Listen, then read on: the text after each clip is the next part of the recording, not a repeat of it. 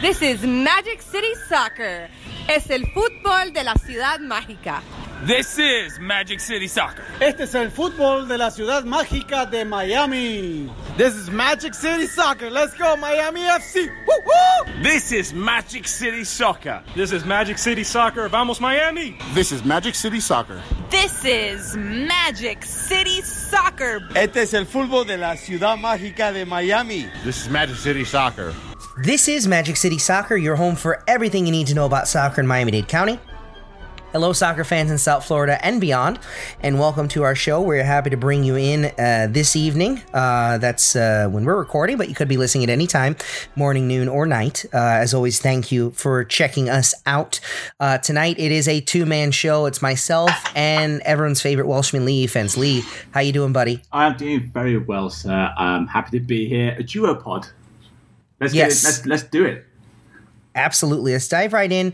And let's start with the most recent competitive action we've had in South Florida, which is the UPSL final. We talked about it a little bit in the last podcast, kind of a preview. Now we're in review territory. A really fascinating national tournament we got down here at Barry University. Lee, you were on the call for the UPSL, getting a chance to see the semifinals and the final. I want to dive into some of the more specifics in just a minute, but the big takeaways you take away from the tournament, what'd you see, what'd you like? It was a really good couple of days, Matt. I was really happy when I found out that the UPSL national finals were going to be in Miami. It was a real shame that we didn't get sort of a local team playing in it, but it really didn't matter. The four teams that came along, Santa Ana Winds, Foro Soccer Club, Maryland Bobcats, and Soda City FC put on a really, really good show. It was a really, really high standard of football, and we had two games, the semi-finals on the Saturday, and a quick turnaround for the final on the Sunday. It was really good fun being on the call as well. That happened quite last minute because obviously they brought in a broadcaster to do English and Spanish, which I thought was a nice touch and good on the UPSL for doing that, so you could follow in both languages. But it was a real interesting contrast of teams from around the country, and I think that was one of the most interesting things about it. We're obviously insulated here in South Florida, and we have the Latin and the Caribbean flair down here. It was interesting to see what teams from other parts of the country, what they bring to the table. It was really good, man. Yeah, it was really great. I have to admit, I am a bit biased, as I mentioned in the preview. As we were talking about this competition, the fact that there was a Maryland team competing and no Miami or South Florida-based team competing gave me a rooting interest, and it was really great to see the Maryland Bobcats lift that trophy on Sunday at Buccaneer Field, and especially because it was a great game. It was a lot of fun to watch. I was unable to make it out to Buccaneer Field, but I was able to watch your broadcast. It was delightful, as always. Always good to hear your voice behind the microphone. And the game was great. Just in terms of volume, the getting extra time so frequently in the tournament is great. And especially when you're talking about knockout cup competition, there's always that tension. There's always that fear that sometimes seeps in. And I don't really think we saw that. I think we saw some really... we saw teams going for it. We saw teams that were going for wins. And ultimately, Maryland Bobcats were most rewarded for that approach. Yeah, and I had such good fun calling it, and it is all on MyQG. And obviously, the great thing about MyQG is that if you missed the games, you can go back and watch them, and you can click on the highlights, just go and search for the teams involved. But the Maryland Bobcats did so well, but they were out of their semi-final quite early on because they went 2-0 down to Soda City FC and had to come back the hard way and won it 3-2. That semi-final, the Maryland Bobcats versus Soda City semi-final, was a real thriller. And then the final, against Santa Ana Winds. Santa Ana had gone the distance with their opponents, Foro Soccer Club, in the other semi-final. They went to 120 minutes and had to go to penalties, and they came to the penalty shootout. Their keeper, the Santa Ana keeper, played a blinder, saved 2 penalties. And Matt, I think I worked harder than any of the players because I had to do 2 games that went into extra time. I was sucking like those Ricola sweets and everything. Like, nice shout out for Ricola, hooked me up. Yeah, I had to do 3 games in 2 days, but it was a big ask for those players to play 2 high-quality games within the space of 24 hours essentially. And it's amateur soccer. Just like they're enthusiasts, they do it for the love of the game, Matt. Like me and you doing this now, and everything that Magic City Soccer does. So there's no other way they could do it. They had to play 1 game on Saturday, 1 game on Sunday. And actually, when I went on the field at the final whistle, I spoke to the Maryland Bobcats. He was the manager or the general manager. And I was like, "Oh, you're in the right city to celebrate this win. Go out on South Beach tonight." And he's like, "Nope. We could shower and straight to the airport and straight back home to Montgomery County in Maryland." It was the realities of lower league football. But yeah, man, that's Soda City. Soda City were up and looking comfortable, and then bam, they just got sucker punched before half time, and then another goal the other side of half time, 2-2, and then the Bobcats, who were a exciting attacking team, as you say, to watch. They had some great players going forward, and it's bam, bam, bam, couple of passes. They had this player called Elton Joe, who we dubbed the Rocket Man for obvious reasons. And once he did not tire the whole weekend, and once they got balls over the top and him running onto them, it was very, very exciting to watch. It was such a good tournament, and I'm sure we'll have to wait until it comes back down here again. But I hope it does come back down here again soon. Yeah, in particular, moment that sticks out for me is, I believe Elton Joe score the game winner or the 3rd goal in the final? Because he had a brace, am I correct? He did have a brace, yeah, he did have a brace. That second goal that he had was really great. Like you said, ball kind of coming over the top, being able to control the way he did and to finish it was really spectacular. And again, seeing the name pop up there, Elton Joe with the goal, just fantastic. It was a very the best of lower level soccer to me. It was what we saw in that final. Super competitive, players wanting to win for the sake of winning. There was money behind it. Mm-hmm. There was a prize pot to be had. But you come all this way, you play all this long, you just want to win the damn game more than anything else, I think. And again, it's not to take anything away from Santa Ana or either one of the teams, but it was just really cool to see that those 2 teams in the final really go full at it, and get into extra time, and I think a deserving team won. And I think the UPSL should be very pleased with the product that it put out on the field and in terms of, internet outreach and being able to get its product out into the larger marketplace. I think it was a win-win for the players and for the league. Yeah, definitely. Just to talk a little bit about the other teams, there was a little local link with Foro Soccer Club, who were from Dallas, Texas. They were coached by a former Miami FC player, Michel. We were looking at the pictures, the TV. I had the luxury of a monitor and replays and stuff. And Felipe, who was with me, was like, "Lee, that guy looks familiar." And he's got a pretty, distinctive look. Distinctive look. Thank you, man. Yes. And so I had him on the Wikipedia, and the name matched up and everything. It's it was the same Michel who played in the last NASL season for Miami FC. I did develop a little soft spot for Santa Ana Winds because I liked the football that they played. They were very technical. They liked to pass it around, and I think that might have been their undoing in places. I think they could have maybe mixed it up a little bit. They had a good old-fashioned number 9. I think it was John Gorman. Definitely the last name was Gorman. And so, he would sort of hold up the ball, and it would bring in all these great technical attacking midfielders they got in. There was a great player, Adrian Becerra, on that team. And they played some really good football, but they just lacked that killer instinct, that little cutting-edge Matt that we talked about with some of the other teams. And they were a bit too patient. And I think that, that extra time semi-final maybe did for them. But you're absolutely right. It was a great occasion. And I had a little chance to talk with the commissioner of the UPSL, Jan Squara, after the final. And he gave us a few thoughts about the occasion and what's coming up for the UPSL.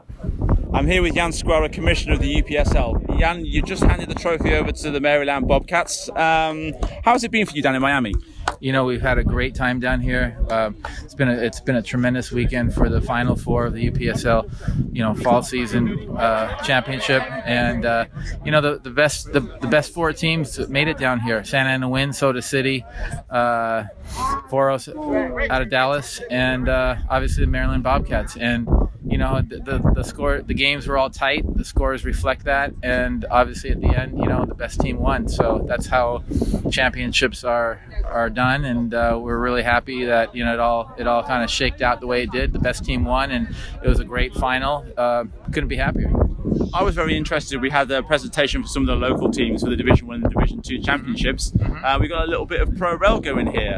That was always a target for this league, right? Yeah, we're really big believers of Pro Rel. It's one thing talking about it, but it's one thing doing it, and we're doing it. It takes time. It's not an overnight process. There's always going to be the critics, but at the end of the day, you can't argue with execution. So we're going to continue to execute, and our goal is to blanket the U.S. with UPSL teams in the respective divisions, so that they can battle it out like they do in the rest of the world. Great. And going back into the UPSL, any plans for coming up? Anything in the pipeline that maybe we might not know about? I think 2020 is going to be a very special year. I think you're going to see a lot of upgrades in our system, organizationally, management, as a league. We've grown a lot, but we're kind of past the point of, we're gonna continue to grow. That's a given, but it's about quality, and quality within our organization as a league, I think is a high priority right now. So I think we're going to continue to deliver some nice gifts over the course of this year, and we'll make announcements along the way, to let the soccer community know what our plans are. But we're very excited, and we just think that we're scratching the surface with where we are as a league, and basically this is our 10th, 11th year as a league. We're still young, but we have a nice framework, and we're gonna take advantage of that. Well, we've been big fans of the UPSL down here in Miami at Magic City Soccer, and we very much appreciate you bringing the championship to Miami. It's been a pleasure to have you here. Thank you for your time, Jan. Thank you. Thank you again to UPSL Commissioner Jan Squara for speaking with Lee. Lee, that was a great conversation you were able to have there. And congrats to the Maryland Bobcats, the champions, and congrats to the league for a really good show down here. Again, we love our lower level soccer here at Magic City Soccer. Matt, before we move on, the Maryland Bobcats, just one more little shout out for me. They were a very good organisation, very accessible. They had a guy called Evan who was sort of their communications director. And they've got ambition, and I think they're building that up the right way. Yeah, they're a great team. That's really good to hear. Maryland is another hotbed of lower level soccer. We've heard, about Christos and their run in the Open Cup a few years ago. Maryland is a state that supports soccer. I know growing up, there was definitely a desire for it, and I would not be surprised to see outreach from USL and potentially other leagues to a city like Baltimore. DC United obviously meets some of the needs of the market, but I think there's more there. The Baltimore Blast have been a successful indoor team for 30 years now. So nice. Yeah. Maryland on the come up, bringing it back more locally and going up a few steps in the pyramid. Let's talk about Inter Miami. Obviously, the eyes, the ears, all the senses of the soccer world, I think, in this part of the world, including North and Central America, are on Inter Miami. And the big news for the club over the last couple of days is the announcement of Rodolfo Pizarro joining Inter Miami as a designated player. That is DP number 2 for the squad. Careful, watch yourself now. So Pizarro comes in. The announcement had been made a few days before in Mexico. It was known that he was coming to Miami. It was the worst kept secret ever, wasn't it, Matt? Yes, it was not exactly news. And we've actually seen a couple of these kinds of announcements from Inter Miami that, they seem to be the last to share. And of course, there are I's that need to be dotted and T's that need to be crossed on contracts and things like that. But it is funny to see clubs elsewhere confirming a signing before the club that's going to get the players confirming it. So Pizarro comes in, again, answering one of the two big questions for this club before kickoff of the inaugural season is who the designated players are going to be.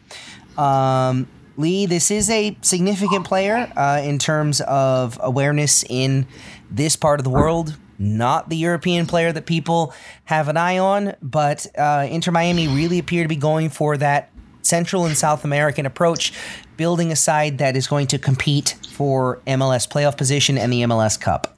Yes, and it was a move they needed to make, Matt, because I looked at this squad and I kept saying to myself, these guys have got no number 10. They've got no number 10.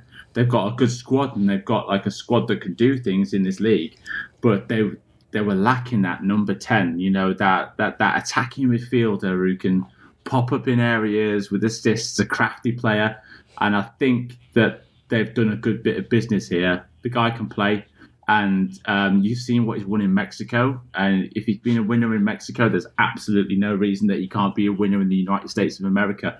You know, he knows the coach, obviously, and he's going to get on with him. And it's obviously a player the coach can trust. And these are all important things. And, okay, he's not a big European name. But at this stage, it doesn't matter, because people that bought their season tickets, people are going to come. There's going to be that, like, wow factor for it anyway. They needed that player in that role who was going to get the job done. And on the evidence that I've seen, and obviously on the evidence that Paul McDonough and the staff in Miami have seen, they found their guy. It was a little late in the day, but it looks like good business to me. And I think they did play a friendly, didn't they, Matt, at the weekend? And I think he did get the only Inter Miami goal in that friendly, but barely after coming off the bench. So, yes. So I think, you know, it looks like it's going to be a mutually beneficial move, because I think for Pizarro's part, he's probably thinking, you know, I'm 26, I've never played in Europe. This is a chance for me to have 1 or 2 seasons in MLS. And if I do well, like, you know, Miguel Almiron did well, that maybe I can get my shot in Europe and see if I can have 2 or 3 seasons over there. And I don't think there is anything wrong with that. If he views it as a stepping stone, which I've seen in a couple of the media outlets, I don't think there's anything wrong with that. And for Inter Miami's part, they've nailed down a quality player in a key position, and they can be happy with that. Yeah, I mean, I agree wholeheartedly. I think especially with the news coming out this week, or actually I guess I should say late last week, that Julian Carranza was going to be out for months, going to be out for, it looks, 2 to 3 months with a foot injury. The attacking approach that this team wants to take in terms of young, aggressive, forward-thinking attacking play needed to be reinforced, and really it needed to be reinforced anyway, but especially with that news. I thought it was interesting. I want to give 2 tips of the hat for some more in-depth information about what's going through Paul McDonough's mind.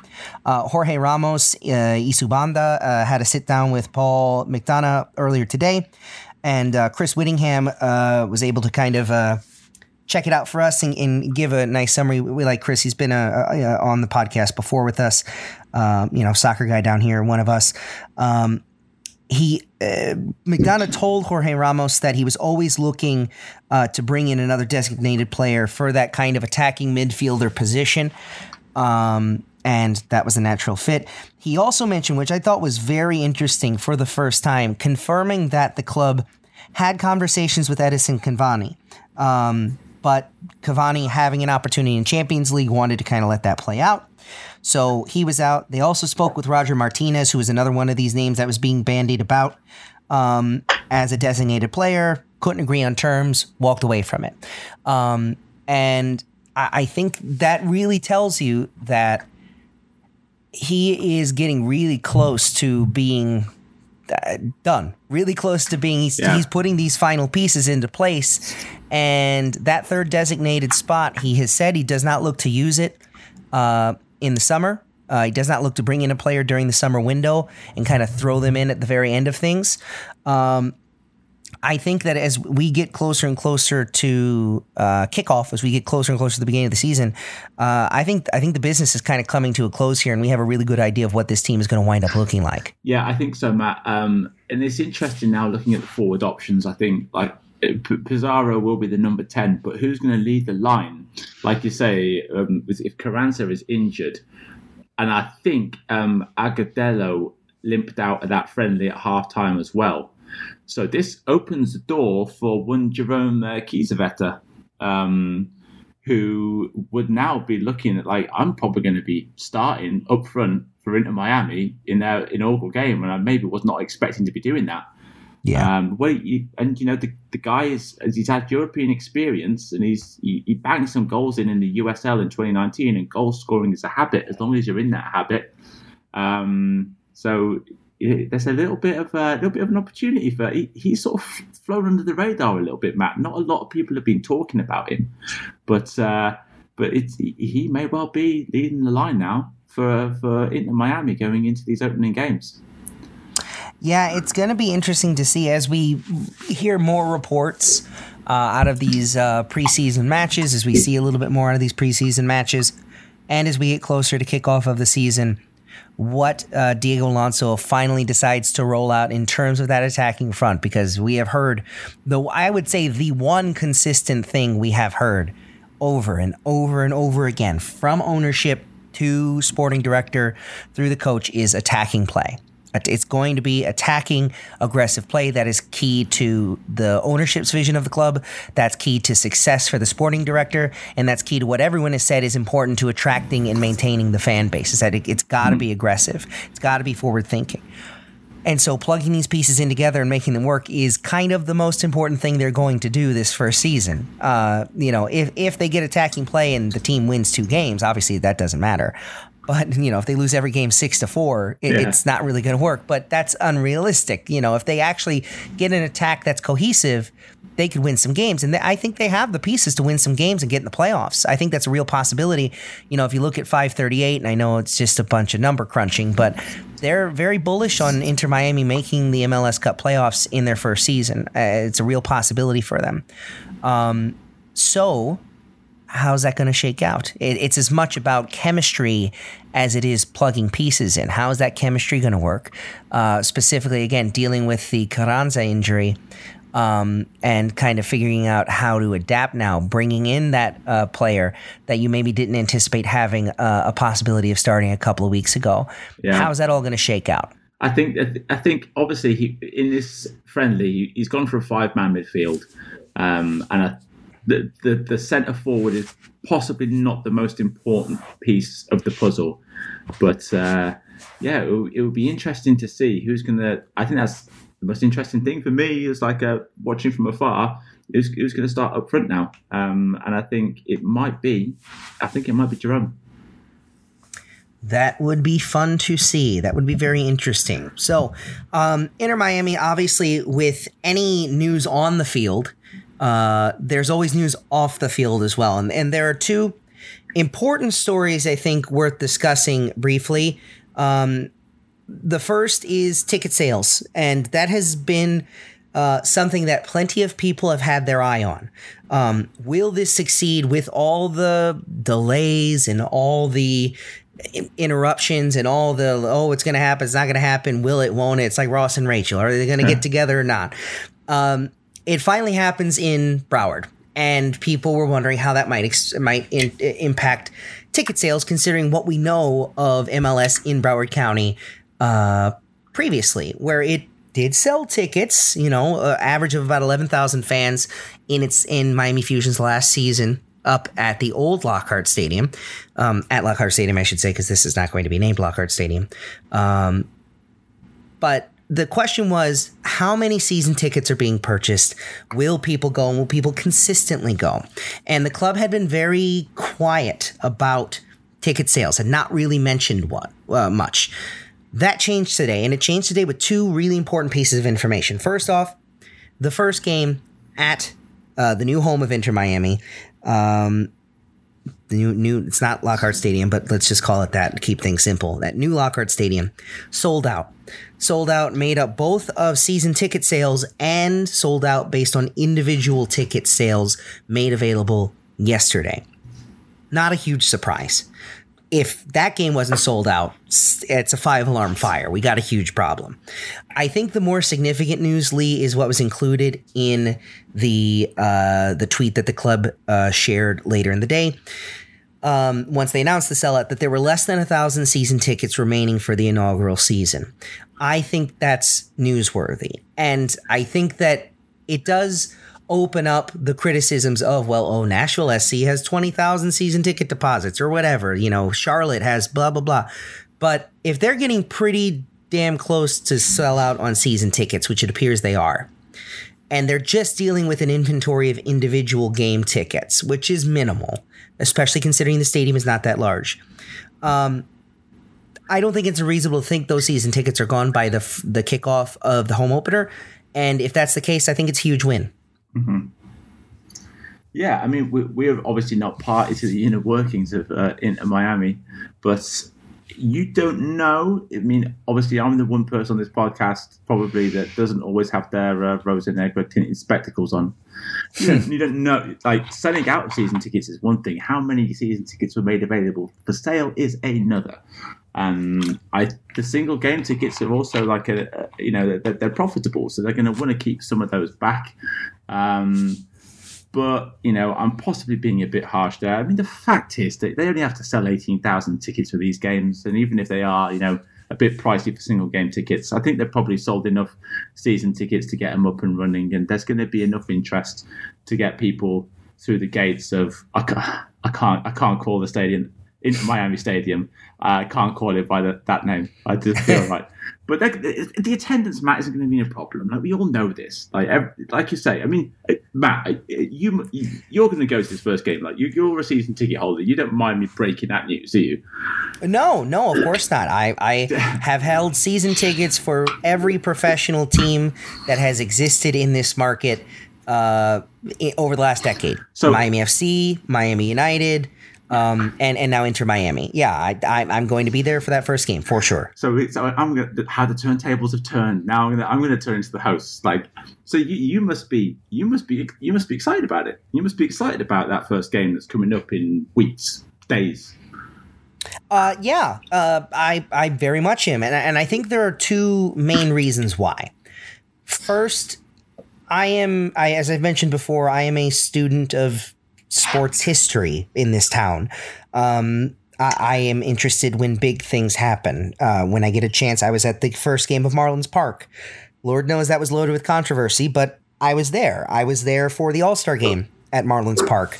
I was there for the first game at the renovated Hard Rock. I like to be at these events because to me, they're not only sporting events, which is also great. I go to plenty of other significant games too. But I feel like sports as marker of time and evolution within a city is really interesting to follow. And I'm a big sucker for, the ticket stubs and the programs and all those things. I love that. But to me, I think there is, no matter how you think all this is shaken out, and it has been a 20-year odyssey, of which I was not part of it at the very beginning. I moved here in 2005. The Fusion had been gone for 4 years by that point. But just the idea that there's going to be Major League Soccer in South Florida, I think excitement, whether you think that this has been a successful venture or not, whether you're optimistic or pessimistic about the long-term prospects, whatever, it is monumental. It is significant for South Florida soccer. And so, yeah, I'm super jazzed. I think it's going to be a really fun time. I think this first season is going to be fun and interesting. And yeah, I think it's going to be their job to keep and expand. Let me stop you there because you've just answered the question for us, because the majority of people are going to think like you. And again, obviously not everyone lives on Twitter and everything, and neither do I. But, I've had debates on Twitter. It's like people are like, I want to support all South Florida's teams. And I realize I'm in the minority there. And I realize people are excited about Major League Soccer. And again, I'm in the minority that I don't like what it does for soccer in this country. I think it has huge flaws. But all that doesn't really matter when it just comes to someone who just wants to go and watch a game of soccer on their terms. And the majority of people, Matt, are going to hold exactly the same viewpoint that you do. I think this is a Major League Soccer team in South Florida. Take my money. I don't care. It's like, here's a blank check. Give me my season ticket. So yeah. I think that that it's not going to be an issue getting people into that stadium. Everyone's going to be excited like you are. Well, most people are going to be excited like you are. I'm not. Flight 19 aren't. But then that's what we need a diverse scene, and that's the point I've been making. You need teams at different levels and everything. We don't want to blob on top, but I'm not going to go into detail on that again. But it's people are happy about it. Good. I'm glad people are happy about soccer. Yeah, and I think ultimately it's a bookmark. Like it's a chapter opening in the history of the sport down here. And the history of the sport in South Florida has had it's been a fight. It's been a fight for decades. It has been a fight for a long time. And even when you think there's a bit of momentum developing, something else comes along and kicks dirt in the face of it. And this is not just about Inter Miami. Again, this goes back to the 1960s and 70s with the development of the original NASL and the Miami Gatos and the Miami Toros and trying to gain traction there, and basically the ownership giving up on Miami just as the first soccer boom hits and Fort Lauderdale gets to enjoy the spoils. So like it's not very often that in our market we can look at the big picture. Now, again, we appreciate the lower market, the lower levels of the sport and the small market teams, and they do a great service for soccer down here, and it too often gets ignored.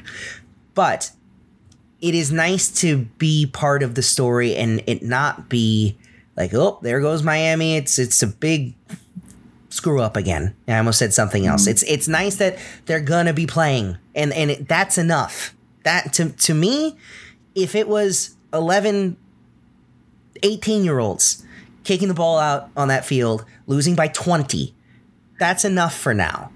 Expectations will get ramped up, and fans should expect victories. Fans should expect a winning team based on the resources and the promises that have been made. My expectations are different. My expectations come from a historical perspective of understanding this sport in this market. They roll that ball out on that field and blow the whistle. That's a win. For this season, for me, that's a win. I'm happy. Yeah, I can't disagree with you. And again, once that first season's in the books, now we ratchet up the pressure. That's when it starts, mate. Yep, that's when it starts. That's when the real questions are going to get asked. But, you mentioned rose-colored glasses. Admittedly. Rosa negra tinted spectacles. Yes, perfect. I do, unquestionably. And I would also venture to say that I have the same when looking at a Miami FC or looking at a, Miami United, because I want them to do well. I want all of this to do well. And again, it kind of are different perspectives on that one club approach versus kind of the rainbow coalition approach, if you will. I wrap this up by saying go Miami FC, go Inter Miami, go Miami United, go Miami Soccer. To me, there's more soccer. That's enough for now.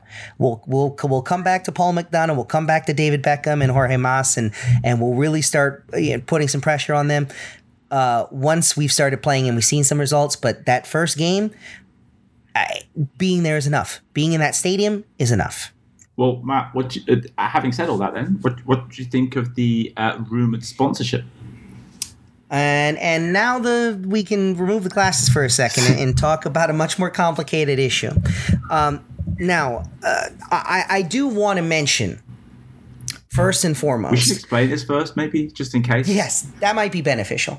The scuttlebutt has been for weeks that Qatar Airways was going to be I would say the major sponsor of Inter Miami CF, including a brand partnership with David Beckham. Basically, that this is kind of a double dip for Qatar Airways, sponsoring both the club and Beckham himself, and Beckham would be involved in promotions for Qatar Airways, things like that. So this has not yet been confirmed by the club. But it has gotten, I think, far enough down the road that we can reasonably expect that it's the case. Miami Herald is speculating on it. Reports from the Sun Sentinel. These are local reporters, plugged in folks that would know. And there's also been some images online of Qatar Airways being on the shirt, on the Inter Miami shirt. Now, it is important to first point out that this is a much larger geopolitical question that is complex because geopolitics is hard, and especially when we look at the Middle East. But as Billy Corbin, who we've referenced before on this show, as a vehement opponent of the Mel Reese development and generally kind of an opponent of soccer because of that deal. I don't want to put him as an opponent of soccer, but the deal has certainly put a negative tone on his entire view towards Inter Miami. The hashtag bend over for Beckham, that's one of his specials. So him pointing out that Qatar has a very complex relationship with issues like LGBTQ rights, with workers' rights in relation to its 2020 World Cup, with its relationship with Cuba and the geopolitical relationship it has with Cuba. I think there are a lot more questions to come out about this. And I want to point to another area in the sports world recently where I think there might be some parallels to draw. And that is the current scandal engulfing the Houston Astros in baseball with their sign stealing electronic thing. Ooh, that sounds exciting. I'll have to read up on that. Oh man, baseball is back, baby. Oh. It is exciting, and the players are calling each other out, and they want to get in fights. I'm a fan of baseball. I'm a fan of pretty much every sport, but baseball is my original sport when I was a kid, and I've seen it kind of wither over the last 20 years, and I feel like there's juice going into the season because I feel like there's going to be an enormous conflagration between the Astros and some other team. But basically, there was a scandal with cheating. The general manager and the manager were banned from the sport for a year and let go. And the commissioner thought that this was going to handle it. We're just going to get out in front of it, do this big thing, and that's it. And then people started talking about it, and people started looking into it further, and other players started talking about it, and outside figures started talking about it. And it has become basically a month-long scandal that shows no signs of stopping. It has consumed the sport. I thought it sounded more exciting. I thought they were like stealing each other's signs or something like that. It's like a turf war. Oh no! It's just basically cheating. The Astros were cheating and got caught and had a pretty complicated system to do it. But anyway, my point is that the commissioner thought like, oh, hey, we're gonna just do this and put on a big show about it, and it's gonna be done. And it very much wasn't done, and it just got bigger and bigger and bigger and kind of consumed him and the team and the whole sport. I think that if Inter Miami proceeds with this and puts Qatar Airways on the front of that shirt, there are just going to be more questions asked.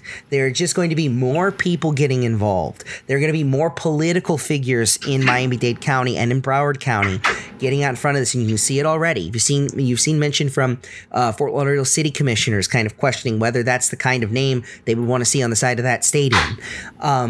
If they think that this is going to go over well and quickly, I think they're mistaken. And it's not to say that they necessarily have to rip this deal up or look in another direction, because I don't think they're going to do that. I think the printing presses are running on,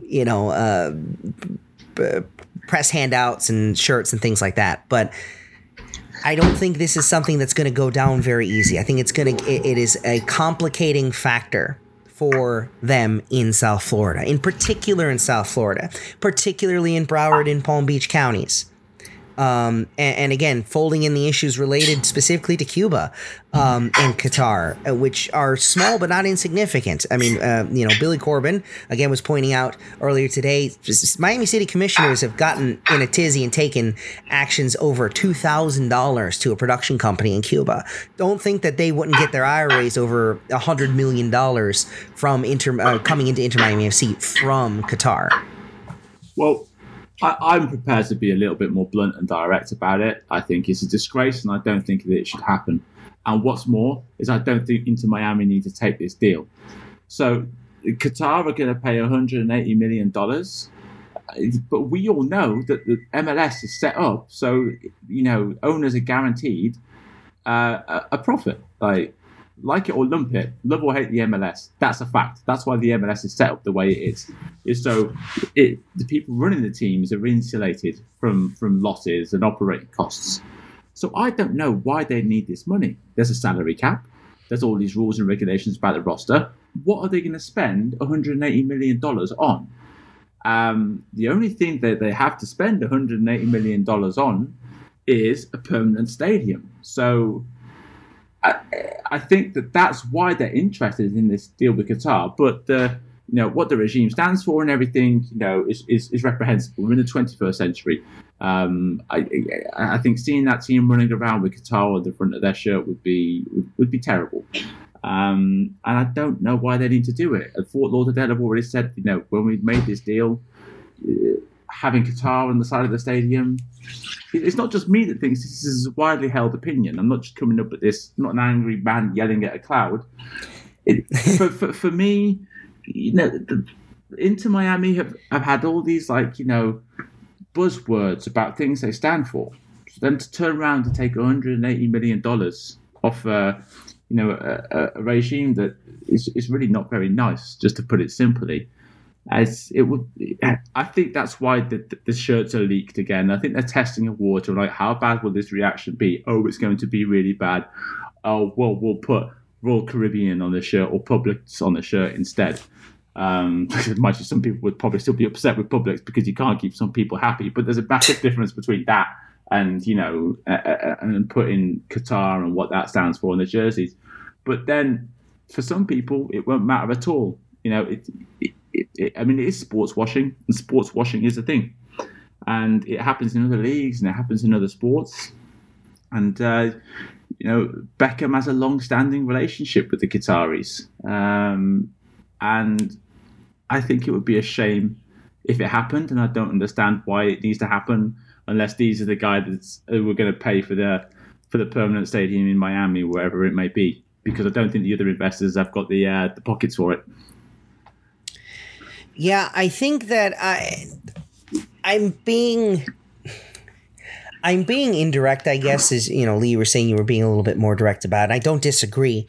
The reason I'm being a little bit not as forward pressing on it, I get, and you can hear I'm trying to dance here a little bit, is the horse is out of the barn a little bit about, like you said, sports washing is a real thing, and it has been a real thing. And pretty much every sporting entity has eaten at that trough. Whether you look at the sport itself with FIFA, FIFA and Qatar Airlines have a relationship. You look outside of sports, you look outside the Middle East, and you look at the relationship between China and the NBA, and what a catastrophe that became earlier in the season with the comments from Daryl Morey about Hong Kong and how that exploded into another geopolitical firestorm. It becomes difficult to put your hands and kind of wrestle with this because the capitalistic nature of modern sport.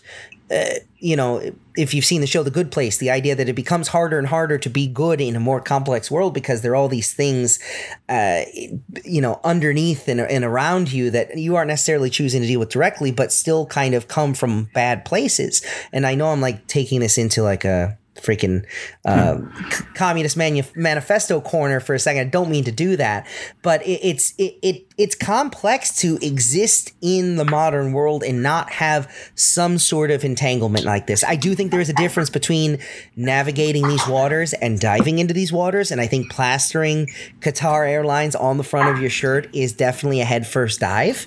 But I don't know. I don't want to say it's the way of the world and just kind of throw your hands up and quit. Well, but in a way, Matt, you're right, and I think that they can easily point to whether. I think it would be a storm, but I think it will be a storm that goes away, and we're sort of used to that in South Florida. A hurricane blows through, causes all this damage, and then we sort of go, okay, like you say, throw our hands up and get back on it. And I was going to use a word I don't want to use, but the ace in the pocket of this organization is Jorge Mas. And Jorge Mas has this cult of personality in South Florida where the largest demographic in this city will say, well, if it's okay with Jorge Mas, then I'm okay with it. And that's the way I see it. I think that it can be sidestepped if Jorge Mas is like, these people want to come and invest in our area, they're our friends, then there's quite a lot of people who will say, okay, that's good enough for me. Let's take their money and move on. Yeah, I mean, it is kind of ironic. Jorge Mas's father, Jorge Mas Canosa, such an enormous figure in this community and who wielded so much power in this community and, in Washington, D.C. as well, and could really direct attention of folks inside and outside of South Florida about issues related to Cuba. This is kind of, I don't want to say it. Well, yeah, it can potentially be a bit of an awkward predicament to be found in.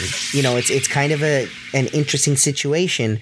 A bit of a pickle to kind of wrestle with. God, I sound so wishy-washy, and I don't mean to sound that way. I think this presents more problems than solutions for the club. I think the club needs investment, just like every club needs investment. I think they plan on building a giant complex in Miami-Dade County that's going to cost a lot of money that they're not going to get public financing for. And so cash needs to come from somewhere. And as with anyone, and especially with rich people, they would prefer it not come out of their own pockets if it doesn't have to. Yeah. And I think ultimately, Lee, as you alluded to, I think that's the Occam's razor here. What's the easiest answer to this question? I think it's that. But I think you could also secure, considering what kind of position this club is in from the jump in terms of its brand awareness and its, power and reach before even playing a game. It's not 180 million versus zero. It's 180 million versus whatever other offer you might have gotten.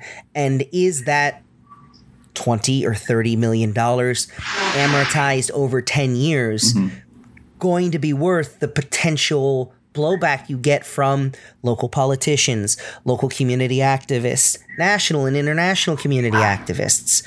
Like you got this brand sponsorship, and that World Cup's coming. And that World Cup is the elephant in the room that has been squealing.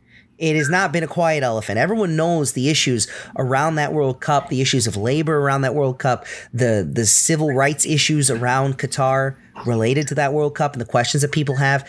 That event's going to pop up. What if it goes poorly? What if it's not a showcase for FIFA? What if it becomes a public relations disaster and you've tied yourself to that ship? I think that's the real, if you're removing the ethics from this for a second, which is not to minimize them, but even from a business standpoint, you now need to hope that a really external event doesn't come back to blow up. And I mean that proverbially. Because if it does, you've now tied yourself to that mast, and it could be very difficult to wrangle out from.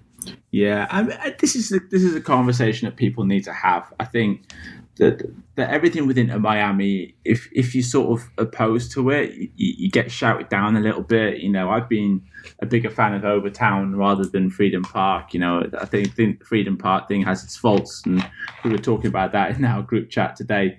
But these things can be smoothed over, and I think that there's such a good feel-good thing around here that they could probably smooth this over, and that's probably why Qatar want a piece of that pie, because, like you say, being associated with something that's, good and fun and happy, I think it's probably going to happen. But I just don't know why they need the money. It baffles me. Like they're going to make the money anyway. It's strange. Yeah, I think that here I'm going to put myself in the mind of the decision makers here for a second. I think what they think is that Qatar Airlines has been on the front of Barcelona. It is on the front of Roma. It's affiliated with FIFA. It makes the club look big. It makes the club look like an international club. There's only a few shirt sponsorships that really kind of cross that bridge and look international. And, Qatar is one of them. And it could wind up being very, very beneficial, but we'll have to see. And these questions are not going to go away. But yeah, so that's the big news, I would say, off the field for Inter Miami is the shirt sponsorship. We are getting closer to game day, official game day. The club is touting its kind of international reveal on March 1st, which is kind of a public, even though the last friendly was open to some of the public up there in Tampa. it's getting close. We are less than a month away from the kickoff of the season, March 6th, and the home opener, the football fiesta, the festival of football, the Saturday game on March 14th. And the Friday game in that picture is Miami FC at home against Tampa Bay Rowdies. And I wouldn't say a ton of news for Miami FC. They're really kind of settled in and going through the motions of training and getting that kind of machinery back up and running under the leadership of Nelson Vargas on the field now. And Paul McDonough Paul Dalglish stepping up into the boardroom. Too many Pauls. Had a chance to speak with Paul on Tuesday. Miami FC hosted a watch party at Brews Room in Westchester for the Champions League matches that were going on, in particular the Liverpool match. So getting a chance to check out the game a little bit with Paul was fun. Talked a little bit about the team, about Liverpool, and then talked a little bit about Miami FC as well. And it's very interesting to see this club is in such an interesting position, Lee. It's had so much success in the leagues that it's been in, but this is a whole new challenge. Yeah, it almost feels like we're on Miami FC 3.0 in 4 short years. You're right. There's not been a lot of news out of the camp. Once I think the last signing was Sebastian Velasquez on the roster, and then that was a roster set, and now it's just about preparation for them. They had a couple of friendlies behind closed doors, mixed bag, a loss against Minnesota, and then I think it was a tie with short halves against New York City FC. But you can't tell much from preseason friendlies. Just like with Inter Miami losing 2-1, doesn't really prove anything until you start playing competitive games you don't know. But I think you mentioned it there about the watch party. It's encouraging to see the change in tack from the club and the repositioning of it as like, we're a community club that's here to stay, and doing things with the kids, doing things in the community around FIU, around Ricardo Silva Stadium. It's what they need to do. It's like we just need that base of 5,000 or 6,000 people who are going to come to the games and keep building it up bit by bit. Yeah, for sure. And again, we've talked about it ever since the announcement that the team was going to be playing in Fort Lauderdale, that there was an opening and an opportunity here. And it really seems like the last 2 years or whatever, like these two sides have kind of gone to their corners and have just been trying to kind of figure out where they are. And it's like we're back to square one. And also, Matt, sorry to interrupt your flow there. Obviously, sure. We've had the CAS ruling as well. So, yes, which will... For people who don't know, like obviously Ricardo Silva from Miami FC and Dennis Crowley from Kingston Stockade brought the suit to start the conversation about should FIFA require the USSF to implement ProRel, and we now know that answer is no. And I think that they probably knew that answer a little bit before, and I think that's what's given this little USL push. And now we have that Division 2 status. It's time to start building it back up again. It's that old American saying, it is what it is now. And I think that they're doing all the right steps. Both these teams are doing the right steps. Both Inter Miami are doing the right steps, building it up, playing in Fort Lauderdale rather than waiting to get something going in Miami. And for their part, Miami FC are like, okay, back to basics, back to bread and butter, back to like families and kids in Doral, Kendall, all those areas around there, South Miami. So both teams are sort of doing the right thing, aren't they? Yeah, and I think both teams realize who they are, and both teams realize what they're shooting for. And it doesn't take a single thing away from the competitive nature of Miami FC. I think they are circling a date on the calendar, and it's the game that they could potentially have against Inter Miami in the Open Cup. Yeah. But yeah, this is not 1974, and this is not 2001. There is enough...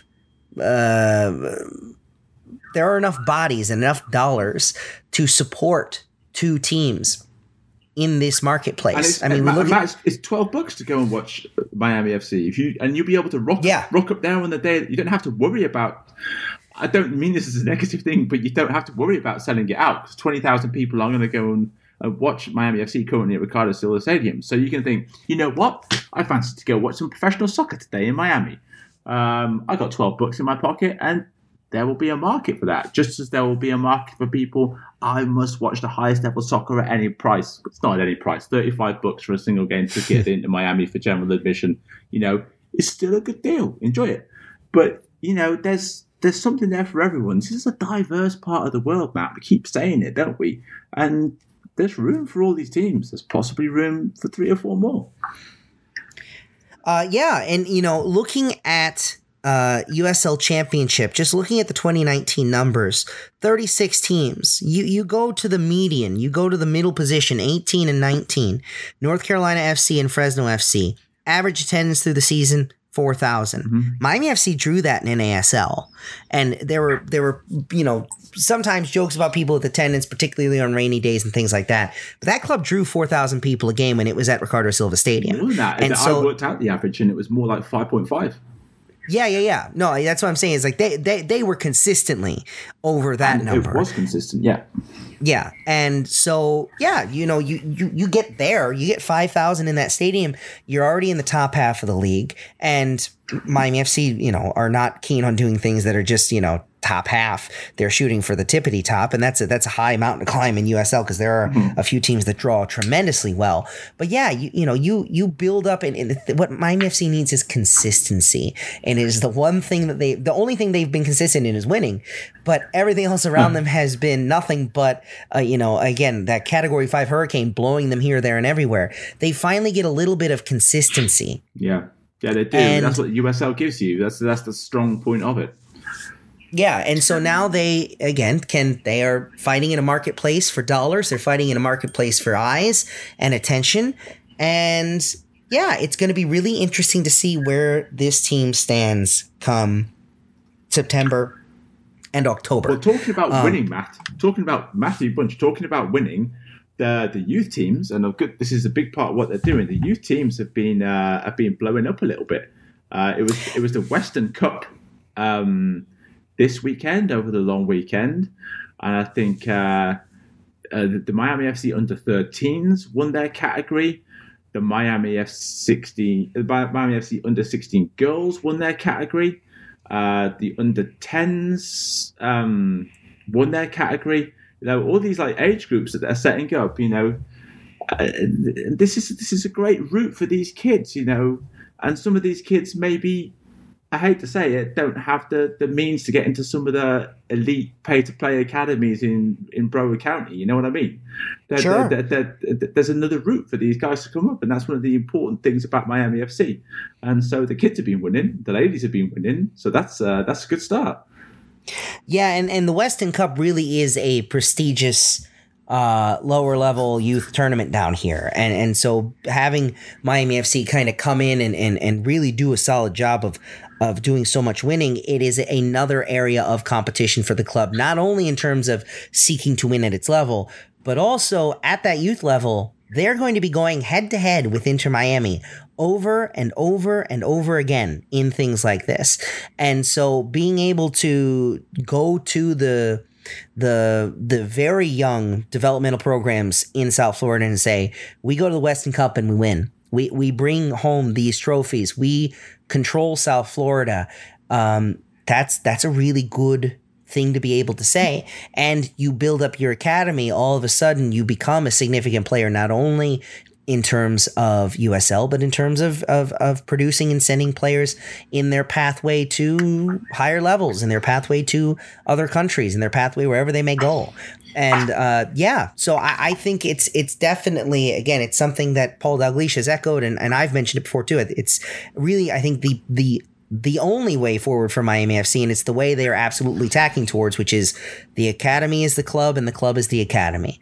That it has to be a top-bottom approach where everything is integrated, where those top-level players playing at USL Championship are working with reserve players, and all those players are working with the youth players. Everything has to be integrated, because having that at Inter Miami is going to be difficult. Miami FC needs to emphasize that, and I think it has definitely been the first and foremost area of focus for Paul Dalglish, and it's been for more than a year since he really kind of got his teeth into the club and has been able to kind of shepherd it forward. Yeah, and he's putting his mark on the club, and that's a good thing. talking about community engagement, I had the chance to go down to Soccer Planet USA in Doral on Thursday night, and I hung out with the guys, and I got a little bit of interviews here and there. So let's play that now. Here with Mo Chow, superstar centre forward from Miami FC. Mo, is it good to be back? Yeah, it's great. It's great to be back with the squad. You know, last year we started something special, and you know, I'm glad to be back and you know, try to get this club somewhere bigger than where it was before, and you know, just try to help the club win another trophy. Is it different working with Nelson than working with Paul, or is it like a continuation? They're a little bit different, but I mean, we're all going in the same path, and I think Nelson is doing a great job at, you know, continuing what Paul already started with the squad. You know, the style of play is the same thing as last year, and a lot of returning guys know exactly what they need to be doing on the field, and you know, it's great that, you know, we don't have a lot of changes in the coaching staff. And, you know, I think this year will be a special one with Nelson. Are you looking forward to playing in that stadium, hopefully against in front of bigger crowds and everything? Is that something that excites you? Yeah, I mean, a big crowd will, you know, give the guys motivation, and especially, you know, in our own home, we want to see our fans come out and give us that support, that extra push. You know, it would be great to have, you know, fans in the stands. How far do you think you can go? Do you think you can go all the way to the playoffs, all the way to the playoff final and win it? Of course. I mean, we have a lot of qualities on the squad, and of course, I mean, if you don't believe that you can win, you better off, you know, not competing. Good to see you back. Thanks, Mo. Thank you very much. Also here with me is, how do you prefer to be called? Prince? Yeah, Prince. Prince. Well, the new Prince of Miami, and it's your birthday today, right? Yeah. It's my birthday. Well, happy birthday, Prince. Can you tell me a bit more about yourself, your background, you know, where are you from? I'm from Liberia, West Africa, and I used to play in Liberia. Yeah. Liberia, you just started watching soccer and fell in love with the sport? It's like a cultural thing back home. Yeah, we've been playing soccer for so long back in Liberia. Yeah. Can you describe yourself as a player? What can the fans expect? I'm more of a team player, so you should expect me doing more of a team job than my own individual plays. So I'm more of a team player. I think you're being a bit modest, because I seem to remember you scoring quite a good goal against Miami FC in the Nisa season. Do you like to get forward and get in amongst the goals? Yeah, that's what I'm here for, to get forward, score goals, and help the team out. Was coming into Miami FC and seeing what they've achieved, was that a factor in you coming here, the success and the way they play? Yeah, coming here, it was good. It was a good move, and the way they play, the way the organization is built, I think it's good for me, and it will help push my game forward. Well, we're very thankful to have you here in Miami, Prince. Thank you very much for your time, and once again, happy birthday. Thank you again, sir. All right, so we're kind of wrapping up here. Been able to hear some audio and have some good conversation. One more area of focus for us, again, before we bid adieu, is there is a new entrant on the scene in South Florida soccer, and you know we love to talk about it here. We love to kind of break it down and tell you about it and make you aware of it. We have the NSL coming, Lee. We have the National Soccer League having its opening ceremony, its exhibition games at Kendall Soccer Park this Saturday, the 22nd, 6:30 p.m. 4 games going on. Red Force FC, a very familiar name in lower level soccer in Dade County, going against the Sharks. Miami Soccer Academy the Boynton versus Sharks, I believe, who were a very, very good outfit. Yes. Miami Soccer Academy versus the Fort Pierce Panthers, Island United versus Hurricane FC, and Miami United versus Palm Beach Spartans. Lee, that's going to be a tough one for you, I know, because those are 2 clubs you're familiar with. But again, a different area of competition. The NSL clearly trying to get started with familiar lower level teams. Lee, what are you looking for in terms of this competition? Well, obviously, you know, the reality here is, just to come in it from a different tack, the reality here is that not enough people go out and support non-league soccer. So anyone who's entering UPSL, dare I say NPSL as well, you know, you're making a loss. You're setting yourself a budget of, this is how much it's going to cost me to compete in this season. And maybe, you know, your senior team in the UPSL or whatever is, you know, the pinnacle of your academy, and your academy is kind of supporting the senior team. So obviously, the National Soccer League's tack has been we want to do a competition for the teams in these areas with very, very low operating costs. And so I see certain parallels, Matt, with NISA versus, say, the USL. It's that sort of thing. It takes money to keep a soccer club running, and I think the best indicator of that is that Ireland United are in this competition. If you're not familiar with them, Matt, they're a representative of Little Haiti. And they've sort of shied away from those big leagues because I think it's just the cost of entering that league. So they have this big showcase. I'm gutted. I'm going on holiday. I've got to get my vacation in before this crazy 2020 soccer starts. This is my last free week before all this soccer starts. So I'm taking the wife away. So I'm going to miss this opening ceremony exhibition game schedule, which is a shame. But when you look at these teams, also, Miami Soccer Academy, you have an incredible operation of sort of shied away from these leagues. So, to see Red Force in there, that's a big name. Spartans and the Sharks, that's going to be a great rivalry. And Hurricane FC, they don't do a great job of promoting themselves, but they do good work and they do a good operation up there in Delray Beach. So the teams in it looks like it's going to be a good competition. And, at the end of the day, the UPSL is great. There's no bigger fan than me of the UPSL in this area, but it's great that there's an option for these clubs who are operating at maybe even a lower budget than the UPSL to get themselves playing some competitive adult senior soccer. Yeah, I think that the counterpoint always with this kind of conversation is that these league wars can be a bit of cannibalism, that you've got interested parties kind of consuming one another. But like you said, Lee, that you have to keep the lights on, you have to keep things running, and clubs need to adjust. And I think that when we saw that Red Force was kind of packing up and moving into this competition, that grabbed my eye immediately as, okay, one, Red Force are making this adjustment. They have been through everything in terms of keeping the wheels running and keeping a competitive team on the field. And two, the NSL knows what it's doing, because getting that kind of a familiar name into the fold, that's a really nice brand to get on in your league and get competing. And so that commands my attention immediately. These are exhibition games, but you'll get competition up and running soon, and it'll be really interesting to see where NSL winds up kind of fitting in this larger picture. Yeah, when you look at the UPSL, it is a great thing for South Florida. I'm not going to say anything bad about it because it's great and it does a good job of doing what it's doing, and it's growing in the right direction. But yes, you have to look at, say, Miami Beach, Matt, who are coming into this league and they've got money behind them.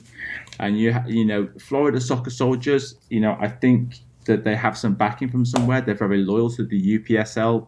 They're a very prominent part of this. I don't know yet where Miami Sun are going to end up, but they're another very well-run club, and it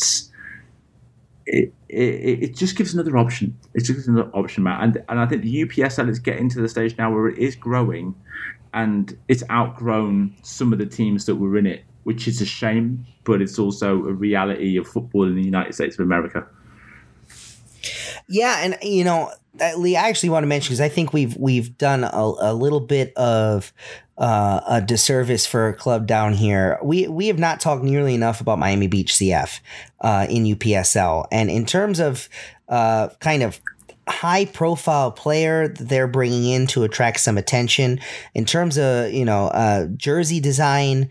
I've been really impressed by them in terms of the role that they're going. I mean, to get Justin Hoyt in, who is a known commodity in the soccer world, into UPSL, I think to me that was really quite impressive.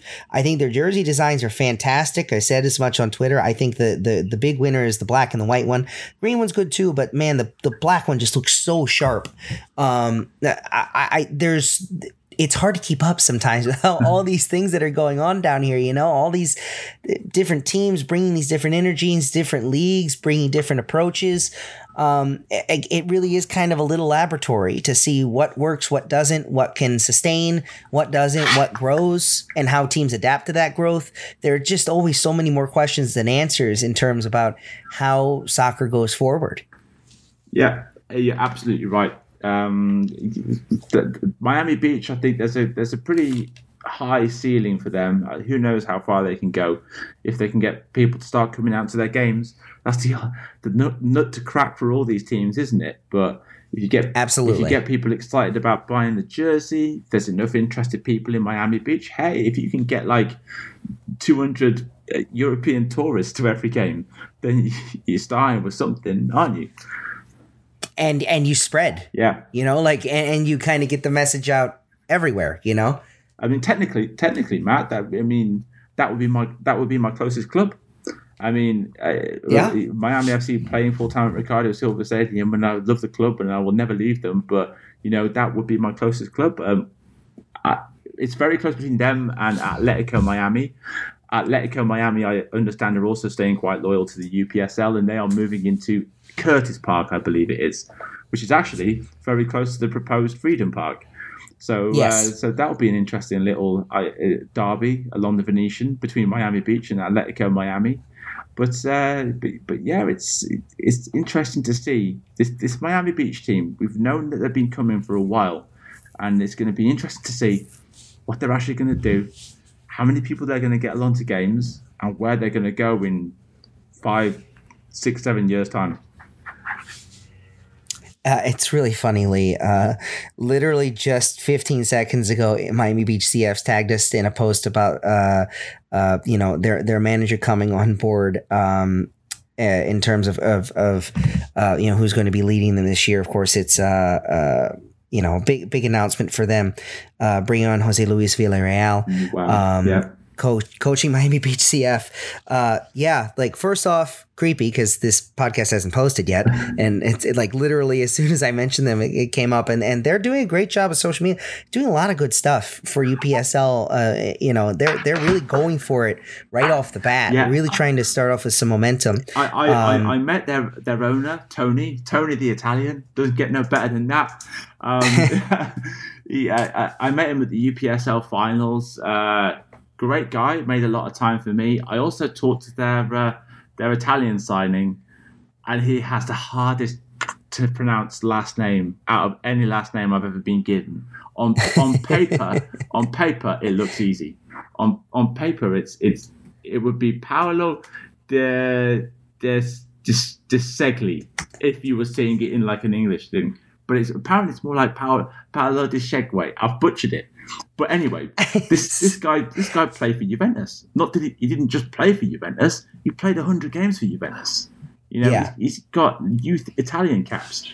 He's got 3 Serie A winners medals. That's a guy who's playing a few miles away from me in Flamingo Park in Miami Beach. Matt, 2020 is going to be nuts in Miami soccer. Who knows where it's going to go? It's like being on this mental roller coaster. Yeah, I mean, it's like I said, they're just going in so many different directions. It's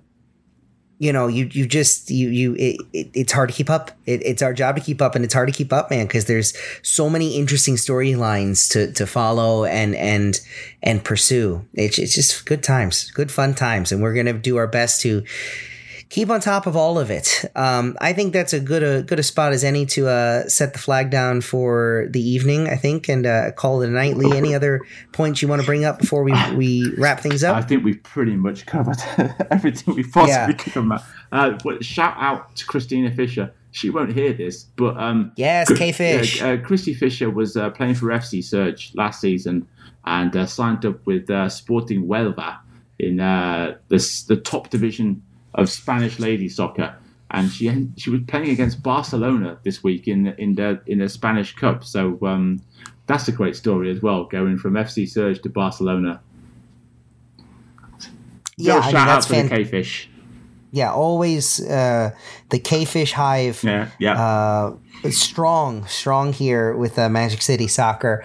hard to beat a local soccer player and a cane to boot in my book. So, but I think that about wraps up. There's no more soccer in Miami to talk about now. We've talked about everything. Now you say that, we've left and as no soon as stone unturned. You know that in 10 minutes you're going to go in the group chat and say, "Oh, wait a minute." Probably.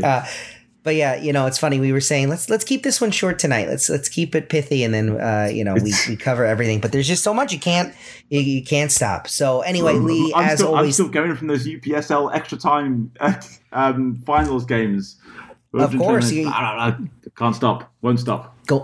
Go and pop another Ricola before your cruise set sail. Right. Enjoy that well-deserved break. Lord knows you deserve it. And so enjoy that. So Lee Efens, Lee_Efens on Twitter, yes? Yes, correct. So be sure to follow him. I'm at Matthew S. Bunch on Twitter, and you can find us at Magic City Soccer. Magic City Soccer on Facebook, at Magic City Sock on Instagram, and at magiccity.soccer. And on SoundCloud at Magic City Soccer too, by the way, if you want to follow the podcast. And please do subscribe in Apple Podcasts, review us in Apple Podcasts. We don't really ask for that, but we probably should because, yes, it is what you are supposed to do. If you have a podcast, is subscribe and rate. Go ahead and do that for us. We'd appreciate it. Leave a nice comment and we'll shout you out on the next episode. Anywho, for Lee, I'm Matthew. And until next time, let's see, what are all the teams that we mentioned today, Lee? Let's go. Matt, stop. We have to stop. No, because I'm wrapping up though. Just go everyone. So, first off, go Maryland Bobcats, just for personal preference. And go everyone else in South Florida Soccerscape, because Lord knows to list all of you would be too long, but you're all wonderful and beautiful, and keep on doing your thing. Get well soon, Drew.